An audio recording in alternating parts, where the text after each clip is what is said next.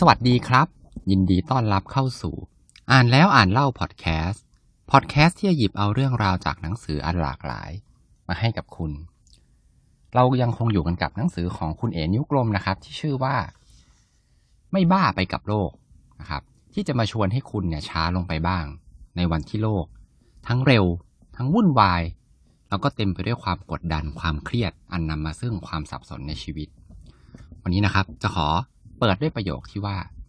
ถ้าหากคุณไม่ลำดับความสำคัญให้กับชีวิตตัวเองคนอื่น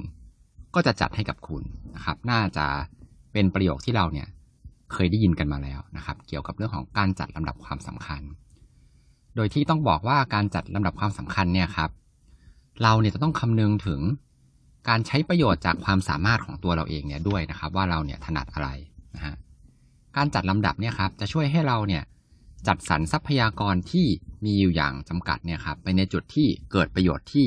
สูงที่สุดสำหรับตัวเราเองทรัพยากรของเราที่ว่านี้ก็คือเวลาแล้วก็แรงนั่นเอง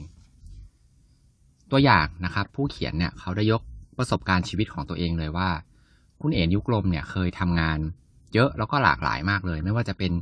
ครีเอทีฟเป็นพิธีกรคอลัมนิสต์เขียนหนังสือนะครับก็คือทำหลายๆอย่างเนี่ยพร้อมกันเลยในเวลาเดียวกันคุณเอ๋เล่าว่ายิ่งทำเนี่ยก็ยิ่งภูมิใจครับแต่ว่ามันก็เหนื่อยงานที่ได้ออกมาเนี่ยก็มีแต่ปริมาณ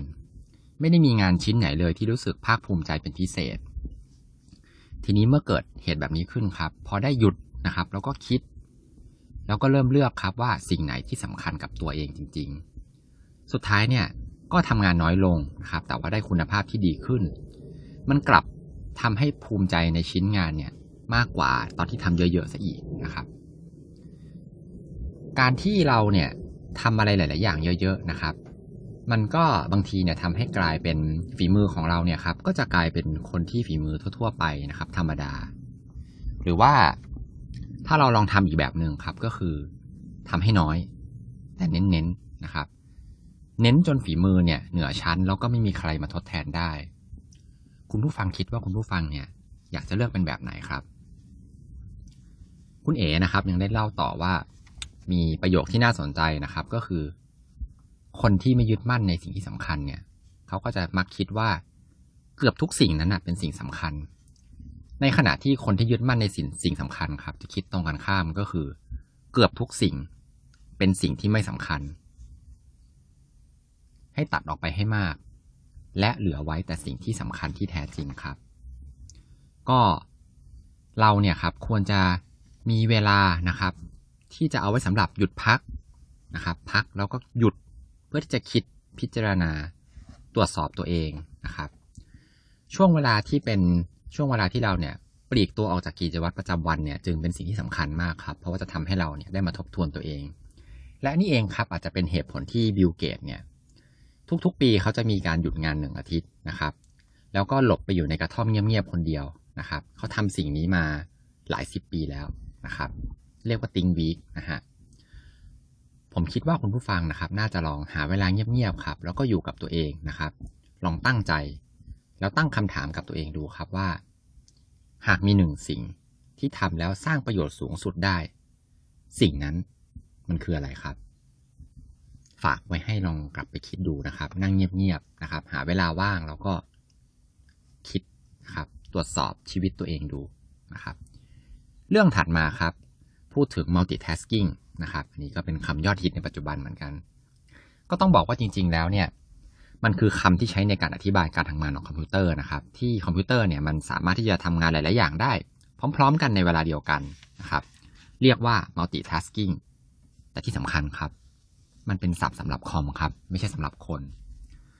โดยธรรมชาติของมนุษย์แล้วเนี่ยก็ต้องบอกว่าไม่สามารถที่จะจดจ่อกับ2 สิ่งในเวลาเดียวกันได้อย่างแท้จริงมันมีความเชื่อผิดๆครับก็คือคนเราเนี่ยเชื่อว่าทำงานหลายๆอย่างพร้อมๆกันเนี่ยจะช่วยทำให้ประหยัดเวลานะครับแต่ในความเป็นจริงแล้วเนี่ยมันกลับกลายเป็นเรื่องตรงกันข้ามกันครับบ่อยครั้งเลยครับมันกลับทำให้เป็นการยืดเวลาทำงานทั้งหมดเนี่ยให้มันนานออกไปอีกเพราะว่าเราเนี่ยมัวแต่ไปเสียเวลาในการตั้งสมาธินะครับในระหว่างที่เราเนี่ยสลับงานไปมานะฮะหนทางที่ดีกว่าที่แนะนำครับก็คือการทำทีละอย่างโดยให้แต่ละงานมีตารางเวลาที่ชัดเจน นะครับนอกเหนือจากนั้นครับมีงานวิจัยครับที่เขาวิจัยว่าคนเราเนี่ยเวลาทำงานจะถูกขัดจังหวะในทุกๆ11นาทีซึ่งมันทำให้เวลา1 ใน 3ของวันเนี่ยครับมันหมดไปกับการที่เราเนี่ยจะต้องมารวบรวมสมาธิกลับมาจดจ่อกับงานอีกครั้งหนึ่งทีนี้ถ้าเกิดคุณเนี่ยทำงานวันละ9 ชั่วโมงนั่นเท่ากับว่าวันหนึ่งเนี่ยคุณใช้เวลาถึง3 ชั่วโมงในการเรียกสมาธิกลับมานะครับเป็นเวลาที่มากเลยนะครับ3 ชั่วโมงเนี่ยนะฮะการทำงานทีละอย่างทำแบบไหลลื่นเนี่ยมันกลับดีกว่ามากเลยนะครับชีวิตที่สงบครับก็อาจจะเริ่มจากการหยุด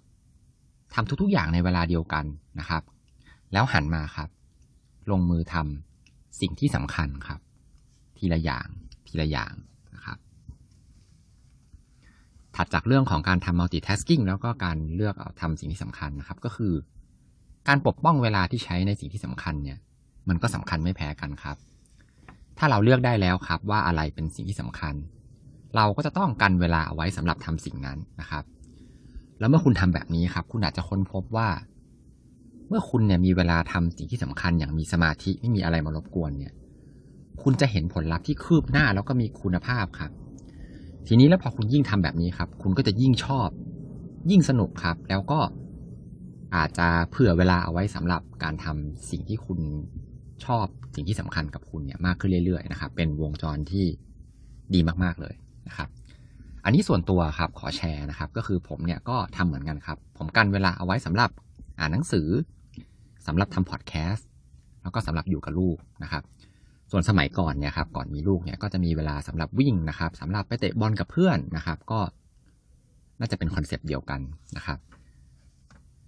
ทำแล้วสนุกนะครับก็อยากให้ทุกคนลองเนี่ยลองไปทำดูบ้างนะครับถัดจากเรื่องของสิ่งสำคัญนะครับมาคุยกันถึงความวุ่นวายความบ้าของโลกในปัจจุบันกันบ้างนะครับคุณเอ๋นะครับเขาก็ได้แบ่งเป็นเรื่องๆนะครับเรื่องแรกครับคือความเร็วนะครับโลกปัจจุบันเนี่ยครับมันไม่ใช่ปลาใหญ่กินปลาเล็กอีกต่อไปแล้วครับแต่มันคือโลกของปลาเร็วกินปลาช้านะครับโลกเราในปัจจุบันเนี่ยเปรียบเทียบไปแล้วก็เหมือนกับนักวิ่งครับที่จะต้องเร่งฝีเท้าขึ้นเรื่อยๆทุกปีเลยนะครับจะต้องพัฒนาตัวเองนะครับแล้วก็ที่สำคัญก็คือบางคนเนี่ยวิ่งเต็มสปีดตั้งแต่เริ่มเลยครับทีเนี้ยถ้าใครเคยวิ่งระยะไกลจะรู้นะครับถ้าเราวิ่งเต็มสปีดตั้งแต่ต้นเนี่ยมันก็จะหมดแรงเร็วครับ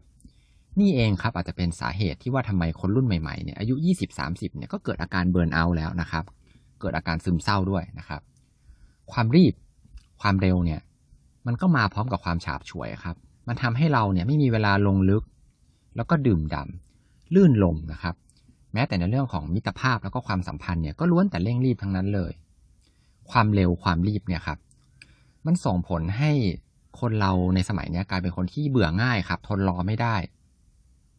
และนี่เองครับก็จะยิ่งไปเพิ่ม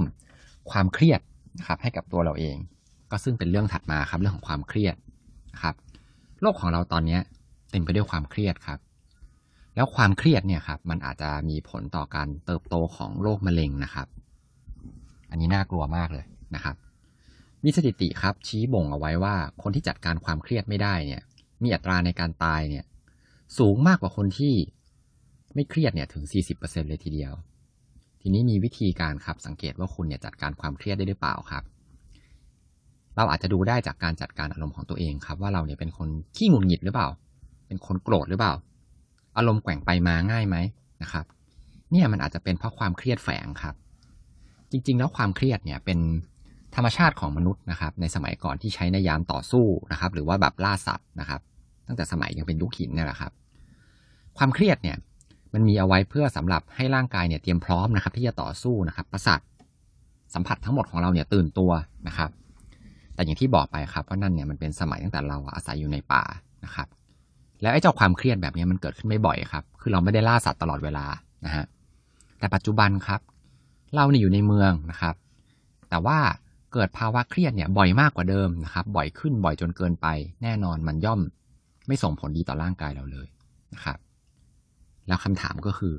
แล้วเราควรจะทำยังไงดีครับคำแนะนำของหนังสือเล่มนี้นะครับก็คือการฝึกสมองครับเขาบอกว่าในแต่ละวันเนี่ยสมองของเราเนี่ยครับมันจะเจอสิ่งเร้านะครับสิ่งล่อมากมายเลยเปรียบไปแล้วก็เหมือนกับการขับรถครับแทนที่เราเนี่ย จะขับรถไปด้วยความเร็วตรงๆนะครับวิ่งตรงไปยังเป้าหมายแต่เราเนี่ยเหมือนกับว่าเราเนี่ยต้องคอยเหยียบเบรกเป็นระยะนะครับเพราะว่าเราเนี่ยไปมองเห็นสิ่งที่น่าสนใจนะครับระหว่างทางยิ่งหยุดบ่อยก็ยิ่งเหยียบเบรกบ่อยเบรกเนี่ยก็ยิ่งเสื่อมนะครับอันนี้ก็เปรียบเทียบเหมือนกับสมองของเรานะครับการที่ถูกดึงดูดความสนใจบ่อยๆเนี่ยมันทำให้สมองเนี่ยต้องใช้พลังงานมหาศาลเลยครับเพื่อที่จะดึงสติเนี่ยกลับมาที่สำคัญมันทำให้สมองเหนื่อยง่ายครับสมองเนี่ยเหนื่อยจนความสามารถในการดึงสติในครั้งถัดไปเนี่ยมันลดลงสุดท้ายเมื่อสมองล้ามากๆครับก็เกิดอาการเบรกแตกครับคุณอาจจะไปอาละวาดใส่ลูกนะครับไปตะคอกใส่แฟนนะครับอันนี้ส่วนหนึ่งก็เป็นเพราะว่าสมองของคุณเนี่ยมันล้าแล้วก็ดึงสติกลับมาไม่ได้ครับวิธีการแก้ก็คือให้เราเนี่ยหายใจลึกๆก่อนครับแล้วค่อยไปคุยกับลูกหรือเราบอกแฟนก่อนว่าเฮ้ยเรายังไม่พร้อมคุยในตอนนี้นะครับการใช้สมองไปกับทุกเรื่องเลยที่เป็นเรื่องจุกจิกเนี่ยอย่างเช่นแบบการเสพสื่อออนไลน์ทั้งวันเนี่ยมันก็ย่อมเป็นกิจกรรมที่เปลืองผ้าเบรกของเราเป็นอย่างยิ่งเลยนะครับอย่าลืมนะครับเก็บผ้าเบรกนะครับเอาไว้ใช้ในยามจำเป็นดีกว่านะครับอันนี้ส่วนตัวนะครับผมก็มีความตั้งใจเลยนะครับหลังจากอ่านบทนี้จบเนี่ยก็ตั้งใจว่าจะลดเวลาในการเล่น Facebook เนี่ยลงนะครับจะได้พักสมองบ้างนะครับแล้วก็สมองไม่ล้าจนเกินไปผ้าเบรกจะได้ยังเหลือเยอะๆนะครับเดี๋ยวใน EP หน้าครับก็จะเป็นตอนสุดท้ายแล้วของหนังสือเล่มนี้นะครับที่จะมาพูดถึงวิธีที่จะมาใช้ในการฝึกจิตครับที่แบบทำกันได้จริงด้วยนะครับอย่าลืมติดตามฟังกันสุดท้ายก่อนจะจบ EP นี้ครับขอให้ทุกคนมีความสุขในการอ่านหนังสือที่ชอบครับแล้วพบกันใหม่ EP หน้าครับสวัสดีครับ